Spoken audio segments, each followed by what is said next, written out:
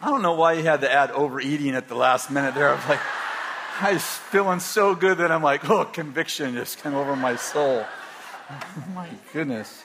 Son, very inappropriate. Convict other people of their sins.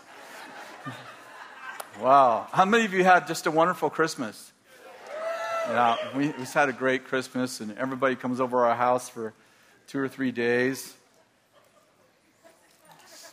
Seems like weeks, but it's only 2 or 3 days. You know, we have lots of fun, and my grandkids, 8 grandkids, all wrestle, have fun, a lot of fun. Yesterday, the propane guy came. I guess it was Friday. The propane guy came, and our propane tank's inside of where our dog kennel is. And I forgot to put the dog in the kennel. So I'm like, we have this great big German Shepherd. So I'm like, oh no, I see the propane guy backed up. And I'm like, oh no. So I go to the window and I look, and the propane guy's got the nozzle in the propane tank, and he's got the other hand petting the dog. And my dog's got his nose right in the nozzle, and he's a watchdog making sure the propane company does not rip us off. That's a smart dog right there. So, why don't you grab a hand? Let's pray. Let's come to that. Holy Spirit, we pray for the message and the messenger. Yes, Lord. Come on, you're going to pray for me. Lord, say this, Lord. Do not humble him right now. Okay, good. Lord, I pray that you would open their eyes and their ears and their hearts. In Jesus' name. Well, God bless. Well, what a wonderful time. By the way, just got a text message from Joel, and Jackson was asking for a cheeseburger last night, so...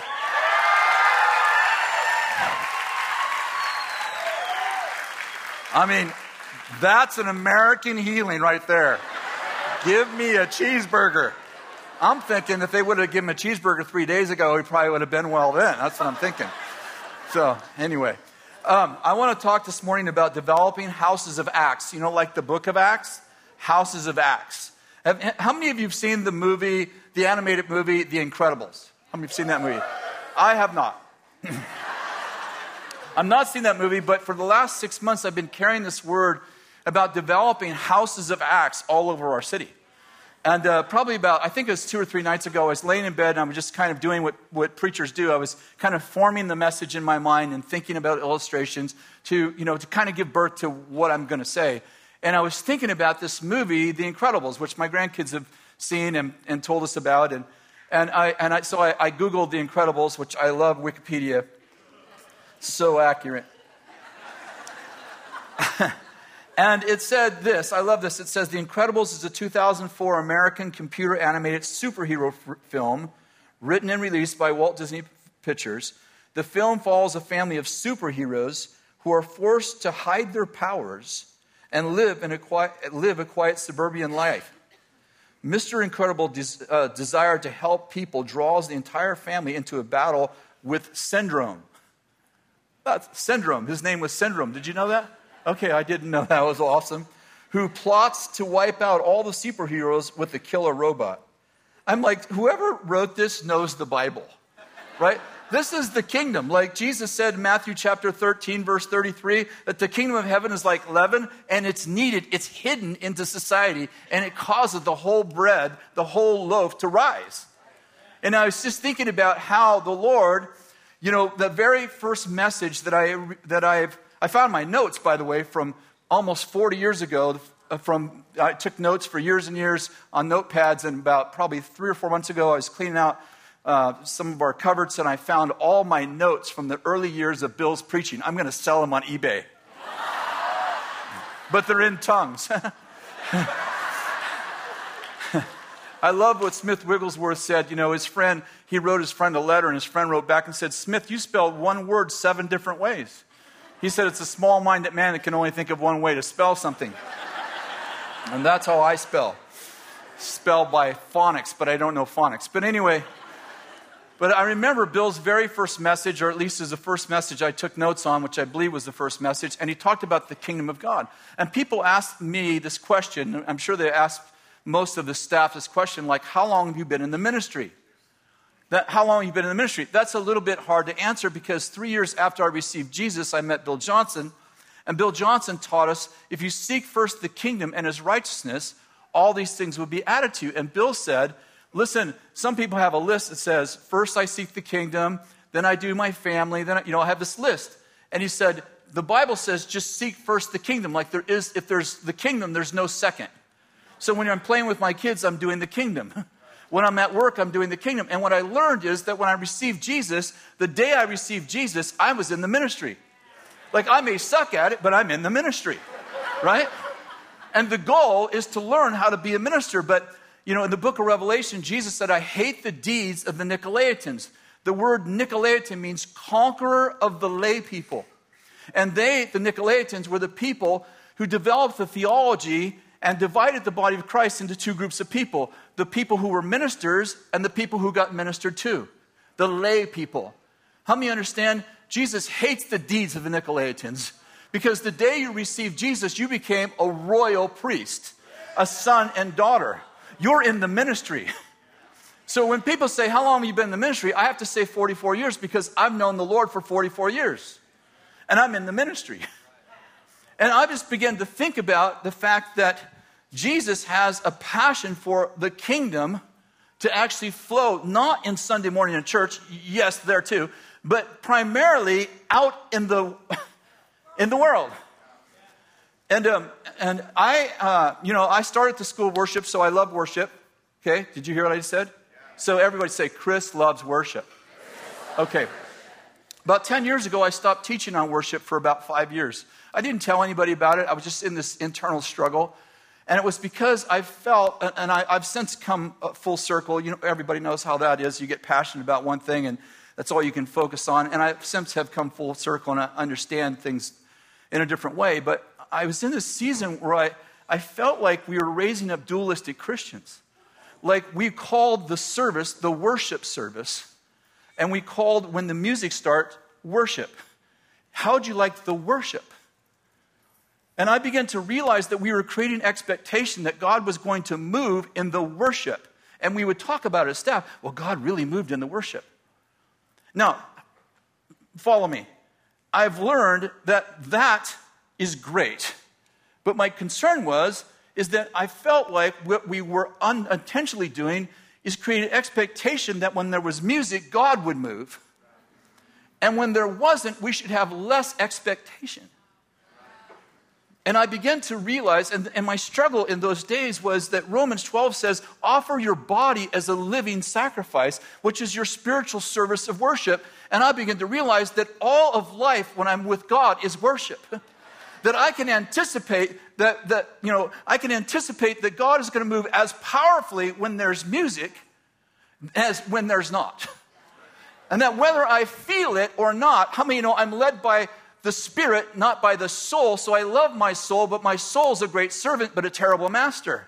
So when I get in at work and there's a sick person at work and I don't feel a thing, how many know the Holy Spirit is as resident as he was in the greatest worship, quote, service I've ever been in? Because I'm still in a worship service because when I received Jesus Christ, my body became an instrument to worship. So I can anticipate that God is going to move just as powerfully when we're singing, when we're not singing, I believe in miracles. Listen, I love that song, but how many know the song is not what makes miracles? It's faith. And I can have as much faith when I'm singing as when I'm not. So what I came to is like, I don't want to lower this.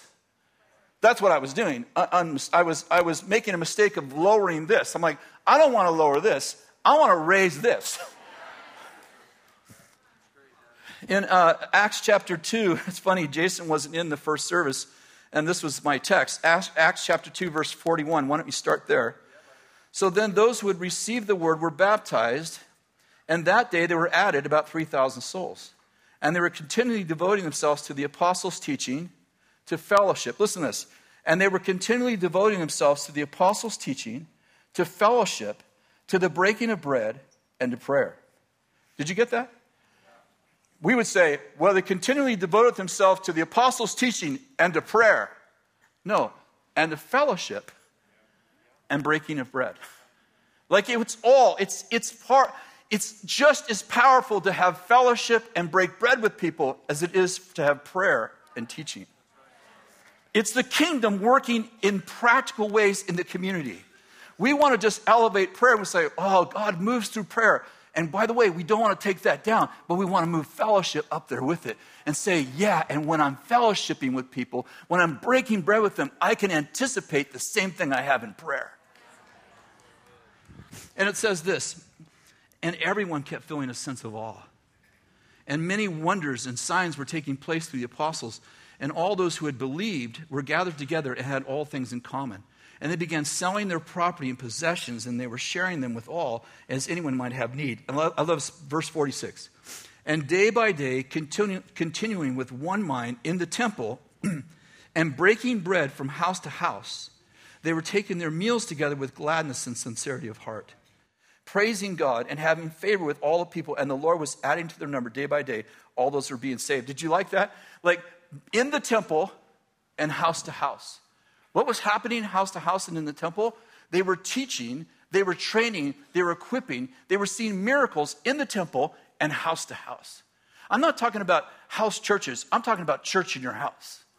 I'm talking about your house being a house of miracles. I'm talking about anticipating and expecting that your house is a Holy Spirit terrorist training center. And by the way, because we're streaming this, I have to define. I'm not talking about terrorizing people. I'm talking about terrorizing the works of darkness. That my kids grow up in a house where they've seen miracles, they've experienced miracles, they haven't just heard about them, they got their own testimony.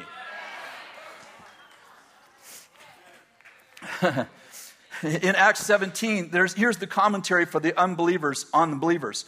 And those who turn the world upside down have come here. And it wasn't positive. Those who turn the world upside down, they've come here.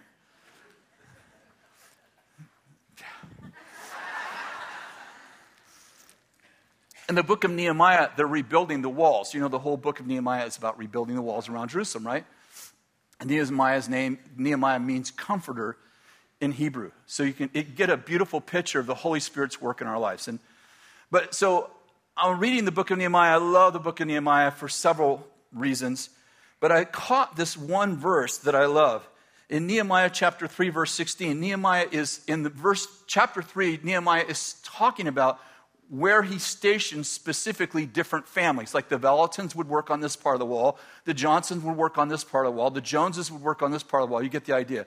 So he's assigning people to the wall. And while he's assigning people to the wall, he says this, and some of the repairs were done as far as the opposite of David's tomb, as far as the artificial pool, by the house of the mighty men. This one sentence, 5 words, the house of the mighty men. And those folks there, they repaired the wall right next to the house of the mighty men. Now, I don't know if you know much about the mighty men of David, but the Bible says that the least mighty men was as good as 1,000 warriors. There was 600 mighty men in total, but there was 33 mighty men who were famous, who were actually each one of them named in the book of 2 Samuel. And I imagine these 33 men living in one house. Now that's neighborhood watch. Can you imagine 33 mighty men? The least of them was as good as 1,000 warriors living together in a house together. No, you'd feel safe in that neighborhood. And my point is, what if your house was a house of mighty women, mighty men? What if your house was a place where people came in sick and they left healed? They came in demonized and they left delivered. They came in their marriage broken and they left in love. I mean, what would happen if heroin addicts came in the front door and out the back door came kingdom terrorizers? Like, this is my vision, that we would raise up houses of Acts all over America. people would no longer go to church. They'd be the church. They just wouldn't come on Sunday and hear a message. They would hear the message on Sunday and apply it on Monday, Tuesday, Wednesday, Thursday, Friday, Saturday. When we were in Weaverville, Tracy Evans lived with us quite a few years. Does anyone know who Tracy Evans is? She is the bravest person, not bravest woman, bravest person I've ever met. You know how, have you ever been with someone who doesn't care if they die? Like there's a lot of people like, I don't care if I die, but there's very few people who actually don't care if they die. Being with them is scary. And Tracy worked at the hospital. She's a physician's assistant, and she worked at the hospital as a nurse in those early days. And and one day, she would lead people to Christ, and she would bring them to our home group, which we had a home group for 17 years at my house. Charlie Harper and I were home group leaders together with our wives. And she'd lead these people to Christ and bring them to our home group. And so they called our home group the Space Cadets. I remember Charlie one time was teaching in the book of Acts, Paul's message on Mars Hill. And he goes, we're gonna read the sermon on Mars Hill. And one of our guys goes, I've been to Mars. And the guy sitting next to him goes, I've been to Jupiter.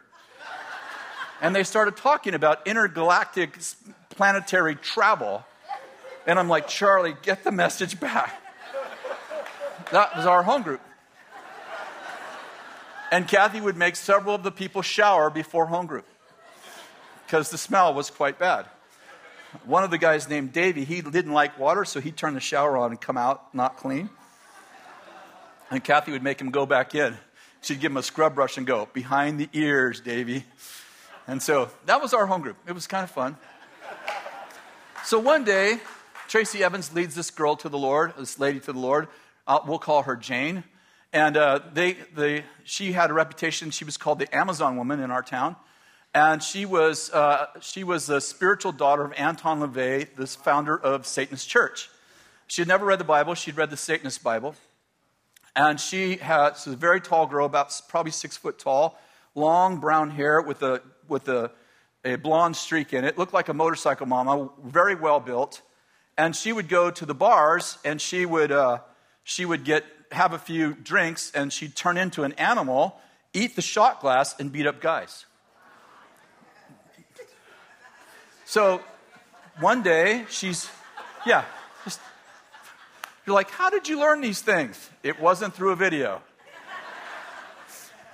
And one day, Jane, the Amazon woman, was down at the Fast Gas, which was a gas station, and she was slithering like a snake and growling like a lion.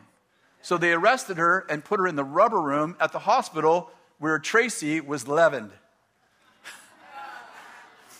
So Tracy went into the rubber room and led Jane to the Lord, which was great. And then Tracy calls and she said, hey, I just led this person to the Lord. They're kind of different, and she needs a place to stay for a couple weeks. 6 months goes by. She's with us for 6 months. I remember the very first night. I remember many of the nights. I still have post-traumatic stress from several of those nights. Jason's like, he's still trying to get over it. And Jane slept on our couch, the only place we had. She would dress inappropriately, so we had to get past a lot of those things. And I remember the very first night, she's laying on the couch, and we all go to bed. Oh, by the way, she was terrified of dark, so we had to leave all the lights on because she didn't like the dark. And so we go to bed, and we get in bed. I don't know, somewhere around midnight, I hear, they're after me! So I throw my jeans on, run out. What's going on? And she's sitting up on the couch, and she's like, the demons are after me. And she's like, there's one right there. And she described him. I go, don't tell me. I rebuke that demon in Jesus' name. She's like, there's another one. And I rebuke that one. And there's another one. And there's one looking through the window. And he looks like, don't tell me, I'm okay. And rebuke that one. And then she go, whoop, and fall asleep. She go, they're gone. Instantly fall asleep. And I'd be back in my room like,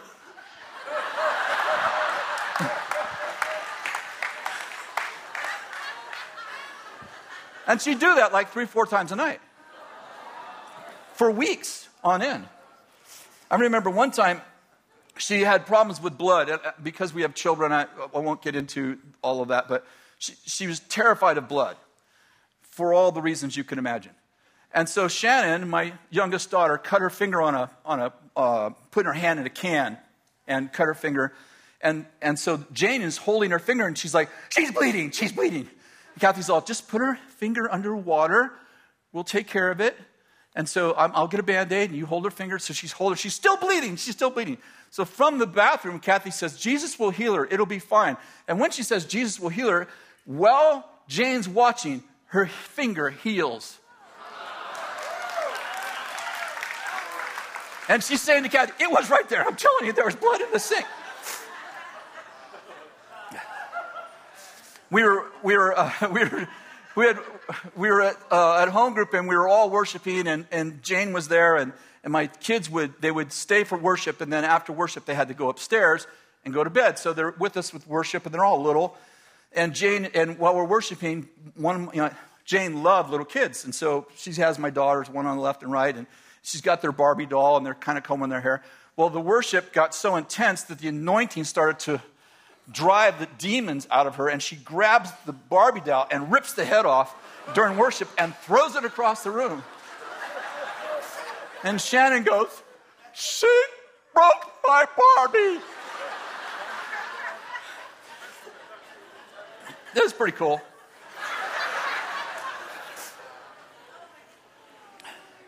We had a guy, we called him Too Tall Tom. He was a 6'7" guy. And he had a repair shop down the street. Had a long beard. He looked like like that. And they were from a Sabbath-keeping church, but not like just a Sabbath-keeping church. They were like the law, like they would teach the law. And like circumcision to eating to the Sabbath to everything. And they were ministering to Jane for a lot of years, trying to convert Jane to the Lord. So when Jane became a believer and she's at her house, they started coming to our house. So Tom comes over to my house, and I know him just because he has a shop. We have a shop, and so we know each other. And he said, hey, I'd love to see Jane. And I'm like, oh, she's sleeping on the couch, but come on in. So he comes in. It's about maybe 8 o'clock at night. She's asleep on the couch, and we're in the front room, and we begin to have a debate about the law. And while we're debating about the law, Jane sits up. She says, I've seen a scroll. Now, she is totally in a trance. Like totally asleep, but talking. She's never read the Bible. She goes, I've seen a trance. And no, she says, I've seen the scroll. And I'm like, okay. And so, and she goes, and she begins to read it. She says, it says Galatians 2:2. It is because the revelation I went up and submitted to them the gospel which I preached among the Gentiles, but I did so in private to those who have reputation, for I fear that they might be running or had run in vain. But not even Titus, who was with me, though he was a Greek, was compelled to be circumcised. But it was because of the false brethren who were secretly brought in, who sneaked in to spy out our liberty which we have in Christ, to bring us back into bondage. And she lays back down. Wait. 10 minutes goes by, we're still debating, and Tom's like, what is that? I said, I have no idea. Never seen her do that before. We're debating again about keeping the law and circumcision. And she sits up and she says, I've seen a scroll. She says Galatians 5:2. Behold, I, Paul, say that if you receive circumcision, Christ is of no benefit to you. Back to sleep. Tom looks over. I said, I have no idea. Never seen her do that before. We're debating some more, and he's talking about keeping the Sabbath day. She pops up. I've seen a scroll. It says Romans 14:5. One person regards one day above another. Another regards every day alike. Let each person must be fully convinced in his own mind. Whoever observes the day observes it for the Lord. He who eats does it for the Lord. He gives thanks. And he who does not eat, he does it for the Lord. And he gives thanks. But who are you to be a judge of another servant? Back to sleep. Tom goes, I think I'm leaving.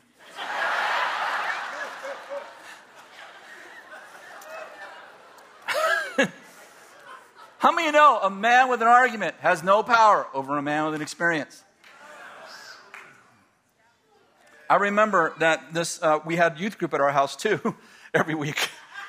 And about, anywhere from 40 to 60 kids would gather, high school kids would gather in my front room, and Kathy would lead worship, and, we would teach them. And I had 11 disciples, 10 guys and 1 girl. And Danny Silk, who Bill prayed with Danny to lead him to Christ, but I had been with him since he was 16. We worked in a tire shop together.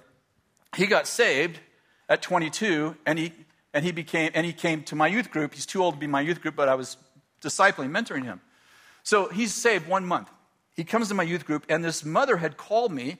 She has a mentally ill son who's blown his mind on heroin and wants to know if he could come to my youth group. I'm like, yeah, we see, because we've seen miracles. So she said, can I send my son to your youth group? I'm like, we'll try it one night. So he comes to our youth group. It's really a really intense night. Worship's amazing. He's sitting there, and he's 18. He's a bodybuilder, and he looks like a wolf. He literally looks like the wolf man. And he's sitting there, and while we're worshiping, he turns to one of the girls, and he says, I'd like to have sex with you. She's like, whoa! Get away from me. So I'm worshiping. I'm like, and then a minute later, she turns to the girl and says, I'd like to have sex with you. Get away from me. And pretty soon these girls are like, get away from me, making a big scene. I'm like, what's going on? He's trying to have sex with me. I'm like, okay. And I'll call him John. I said, John.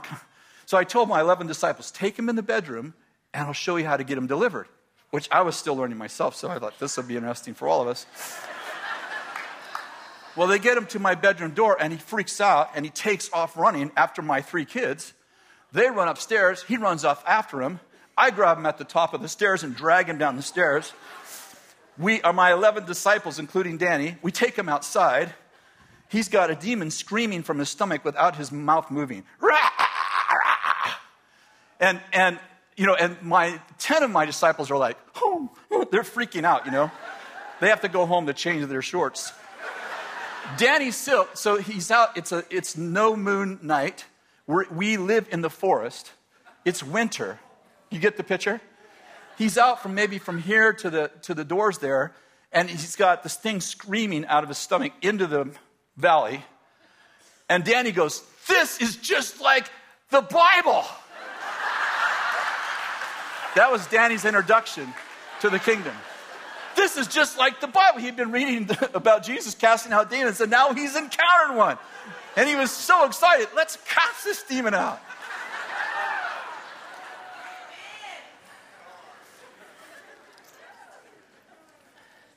What happens if our houses were houses of Acts? Not where we talk about miracles, but we're experiencing them.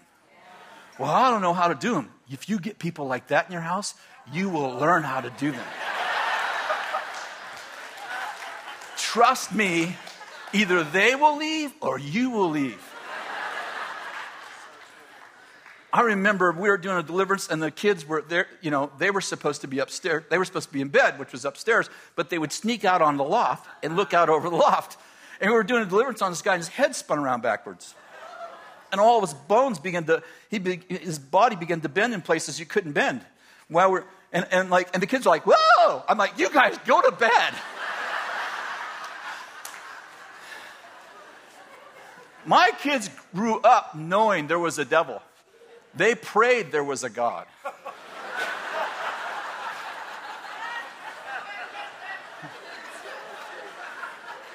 We are so freaked out about sending our kids into the university system. They're like, they're going to talk our kids out of the kingdom unless our kids have an experience.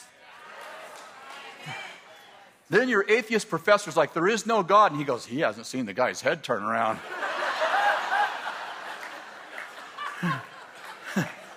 He hasn't seen people bend where there ain't no bones, poor guy. His thinking is first level. He doesn't know about a higher law of physics.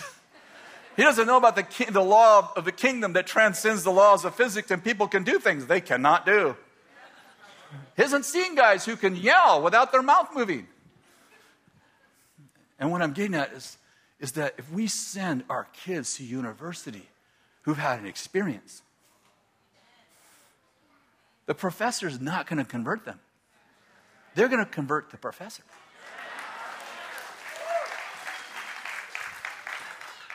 You know, throughout the book of Acts, there were certain houses. Like in Acts chapter 9, there was the tanner's house, Simon, the tanner's house by the sea. Do you remember that house? That's the house that Peter had a vision where the sheet came down with the unclean animals in it. Remember that? And it says that Peter went into a trance. Well, if you look up that house by the sea, you'll notice that there's lots of activity around that house, and apostles stayed there when they were traveling, and miracles and wonders and signs happened at the house of the tanner's house. There was another house, and this is my favorite house. It's the house in Acts chapter 11. It's John Mark's house. Now, Mark is the Mark that wrote the book of Mark. And when he was a young teenager, a man named Barnabas took a hold of Mark and discipled him. Now, Barnabas was Mark's cousin, or Mark was Barnabas' cousin, depending on how you look at it. And Barnabas would take Mark with him on missionary journeys, and he went with Paul and Mark when they planted churches, but he got scared and ran off. And you probably remember that story. And Barnabas and Paul got in such an argument that literally it was the very first church split where Barnabas took Mark and went one way, and Paul took Silas and went the other. But the really, really cool thing, and by the way, at the end of Paul's life, 4 times he calls for Mark and says, "Send me Mark, he's good for service." So at the end of Paul's life, he realized that Barnabas was right, that Mark actually was a kingdom man. And after Barnabas takes a hold of him, it's about 20 years later, that Mark writes the book of Mark. But let me tell you, it wasn't just his experiences with Barnabas, it was his experiences at home, because his mother and father had a house that everyone gathered in, and they did miracles and wonders and signs there. As a matter of fact, Paul was one time speaking, I believe it was at John Mark's house, and he spoke all night long. All the families would gather, and his message was so long that one of the young boys fell asleep and fell out of the window, dead, from upstairs. And then Paul's like, "Oh, no problem." And he goes downstairs, and everyone gathers around, and he raises the guy from the dead. It's like, it's not just about it's not just about teaching, it's about experience. You can imagine if a guy falls out of the window and dies, and you're 12 years old, and you see somebody raise someone from the dead, how many know there's a God? And there's a really cool story about John Mark's house in chapter 11, is that Herod kills James. Remember there was Peter, James, and John? Herod arrests James and kills him. The people love the fact that they killed James, so he arrests Peter. Peter's in prison, and John Mark's house was a place where people would gather for prayer, and they'd also gather for instruction and miracles. So they gather there, and they're praying specifically for Peter to be released. You'll remember the story that an angel of the Lord comes into the prison, says the foundations of the prison were shaken, and the shackles fall off of Peter. Peter thinks he's in a trance, which tells you how often trances happen. Peter walks out of the prison. The gate opens automatically for him. His shackles fall off. And when he gets out of the prison and looks back, he goes, "Oh, this is not a vision. This is really happening." He goes to John Mark's house where they specifically are praying for Peter to be released. Knocks on the door, and Rhoda, the servant, comes to the door. And she gets so excited that Peter's at the door that she forgets to let him in. She runs in the house where they're praying for Peter to be released. And she's like, "Peter's at the door. He's been released." And they go, "Oh, that's not Peter. That's his angel." Now, how many angel encounters do you have to believe you have more faith that an angel's at the door than Peter, who you're praying for, is at the door? And what I'm getting at is, how'd you like to have a house of Acts where angels and wonders and signs and miracles are so present in your house that when someone knocks at the door, you go, "Oh, that's not Martha, that's her angel. She comes all the time knocking on the door. Come on in, join us for dinner." I'm saying, I want to have a house of Acts. I want every household to be people who move in wonders and signs and miracles. You know Joseph, who interpreted Pharaoh's dream? You know how did Joseph know how to interpret dreams? You ever thought about that? Like, did he go like Chris Vellison's basic training class? Did he have a curriculum? Did Ben Armstrong teach, or Larry Randolph or some? No. His dad taught him. You know how his dad knew how to interpret dreams? Because his dad taught him. Do you know how his dad knew? Because his dad taught him. You know, it all started back with Abraham. See, Abraham, his great-great-grandfather, had an encounter with God in which he would audibly hear the voice of God, that he was known to actually leave his country to a place that God would show him, and God would literally lead him by the audible voice of God, him and Sarah. And Abraham had Isaac, and you know that Isaac planted a crop when there was a famine and no rain and reaped 100-fold. How did he know to do that? Because his father Abraham and his mother Sarah had children past Sarah's menopause. He heard the stories because he grew up in a house of miracles, and Isaac created a house of miracles where it wasn't just like miracles are, yeah, let's teach about them. It's like, let's plant even though it's not raining. I know God told me to do that. And it reaped 100-fold. And he heard the audible voice of God. Isaac heard the audible voice of God, and he had dreams and vision. And Isaac gave birth to Jacob. And Jacob had visions, dreams, and saw angels. And Jacob had Joseph. Where did Joseph learn to interpret dreams? His father did it. His grandfather did it. His great-grandfather did it. And his great-great-grandfather did it. It was a lineage that flowed not from the church, but it flowed, help me, it flowed through the family. I was getting there. I get so excited, my mouth won't keep up with my brain. I'm saying that Joseph changed Egypt because his great-great-great-grandfather encountered a God of the supernatural, incorporated it into family life. They didn't go to school to learn it, they learned it at home. And he passed that on to Isaac, who taught his children, Joseph and Jacob and all the family lineage. How did that happen? Because they grew up in a house of heroes. Their houses were houses of the Incredibles. They looked like normal people, but they had an encounter with the God who can do the impossible and does do the impossible, and they anticipated and expected it. Why did Isaac plant when there was no rain? Because he wasn't determined. His life was not determined by the laws of physics, but by the laws of the kingdom. Where did he learn that? From his great-grandfather and from his father. You get the idea. What would happen if we stopped worrying about what the world's going to do to our kids and we started teaching our children how to move in wonders and signs and miracles?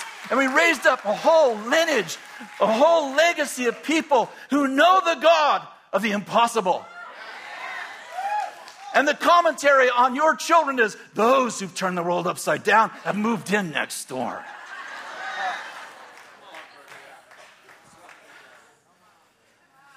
I don't want my grandchildren to hear about miracles. I want them to have their own testimony. Sometimes we isolate our kids from problems. They have no test, and that's why they have no money.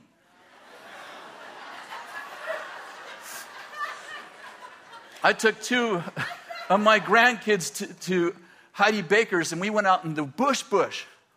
And Heidi was casting demons out and healing the deaf. And my granddaughters were like,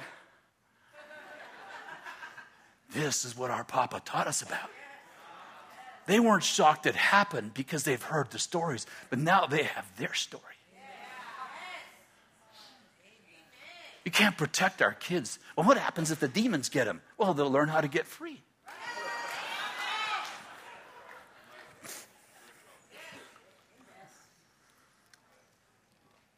We're so concerned about post-traumatic stress, we don't give them anything dramatic. Kids are bored to death. Got nothing to live for. You know what I'm saying? We got to expose our kids to problems so they know there's a God of miracles. If you train up a child in the way they should go, then when they're old, they won't depart from it.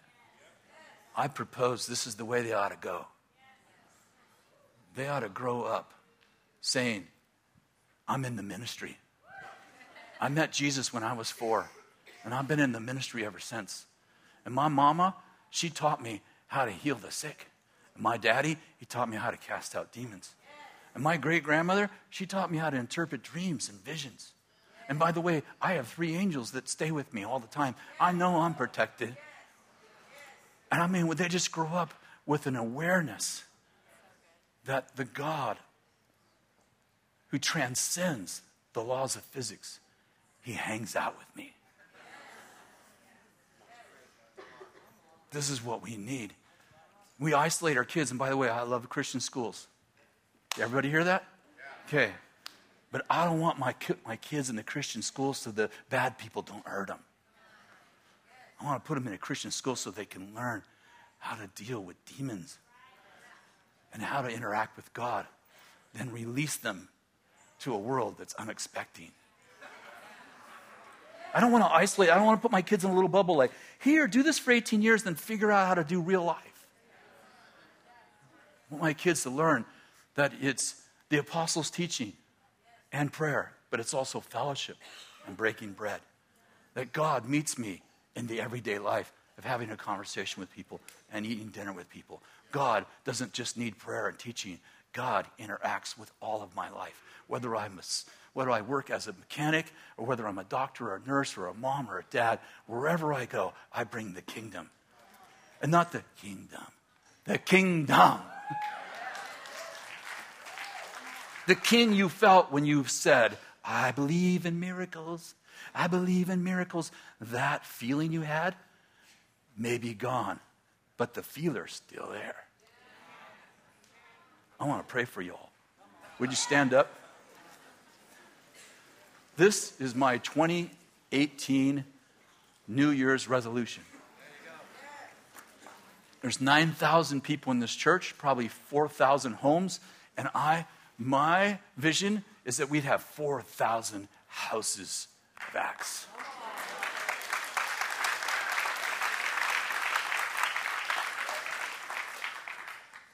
That we'd meet in the temple and house to house.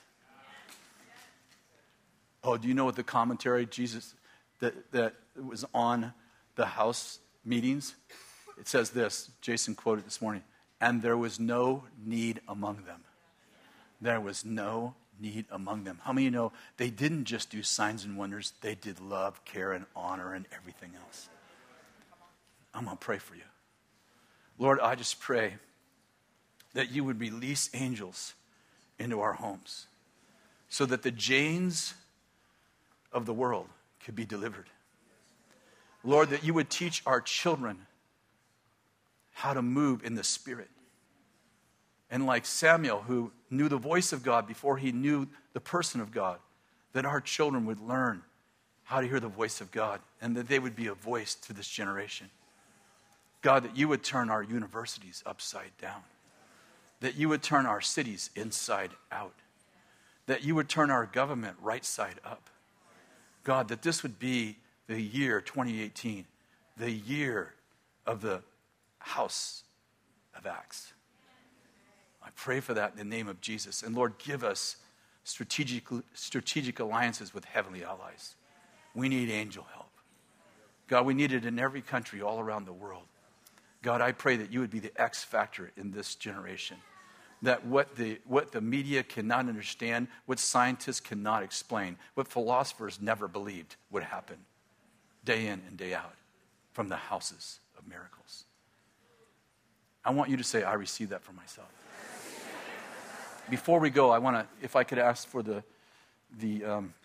ministry team to come, that would be great. Maybe you're here today and you don't know the Lord, and there's people watching by Bethel TV. Obviously, there'd be many that don't know the Lord. If that's you, we want to give you an opportunity to meet the Lord of miracles. Maybe you've come here today, or you're watching by Bethel TV, and you've knew the Lord, but you've walked away, and your heart's gotten cold, and yet, for whatever reason, you're watching or you're here today, and I'd like to propose that the Holy Spirit actually brought you here. You might say, well, my friend brought me, but I'd propose that the Holy Spirit brought you here today. And I want to ask you if you'd like to actually ask Jesus into your life, not just to be your Savior, but to be your leader. If that's you, would you just raise your hand? And if you're at home, just raise your hand with us right here. Is that why you're raising your hand? If you'd like to receive the Lord, would you just raise your hand right now? You're like, I'd like to follow the Lord. Maybe I've fallen away. I want to find my way back. Would you just raise your hand and have the courage to raise your hand right now? Is there anyone in here you'd like to receive the Lord right now? There's one person that raised his hand in the back. God bless you.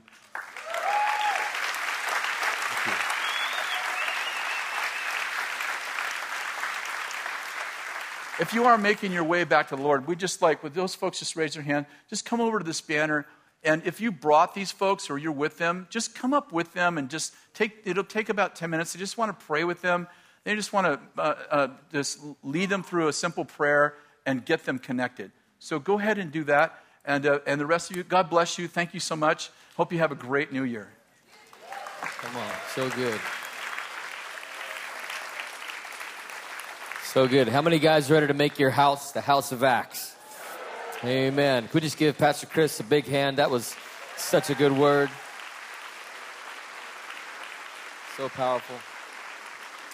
Hey, if you're here today and you need prayer for your body at all or any kind of miracle, our team here wants to pray with you. Every week we see miracles happen up here. But before you go, I just really feel like I had a word of knowledge. I feel like somebody here has been having nightmares. And I feel like the enemy's been just taunting somebody in nightmares and trying to get you with a spirit of suicide. And God wants to set you free today. That thing is powerless. He wants to pray. Is that you? Somebody back there just waving her hands. So if that's you, I want you to make your way up here to the Freedom Team. And we're going to deal with that today. Suicide ends in Jesus' name. And so bless you guys. Have a great day. We'll see you tonight. Tonight's going to be an awesome service. We'll see you then.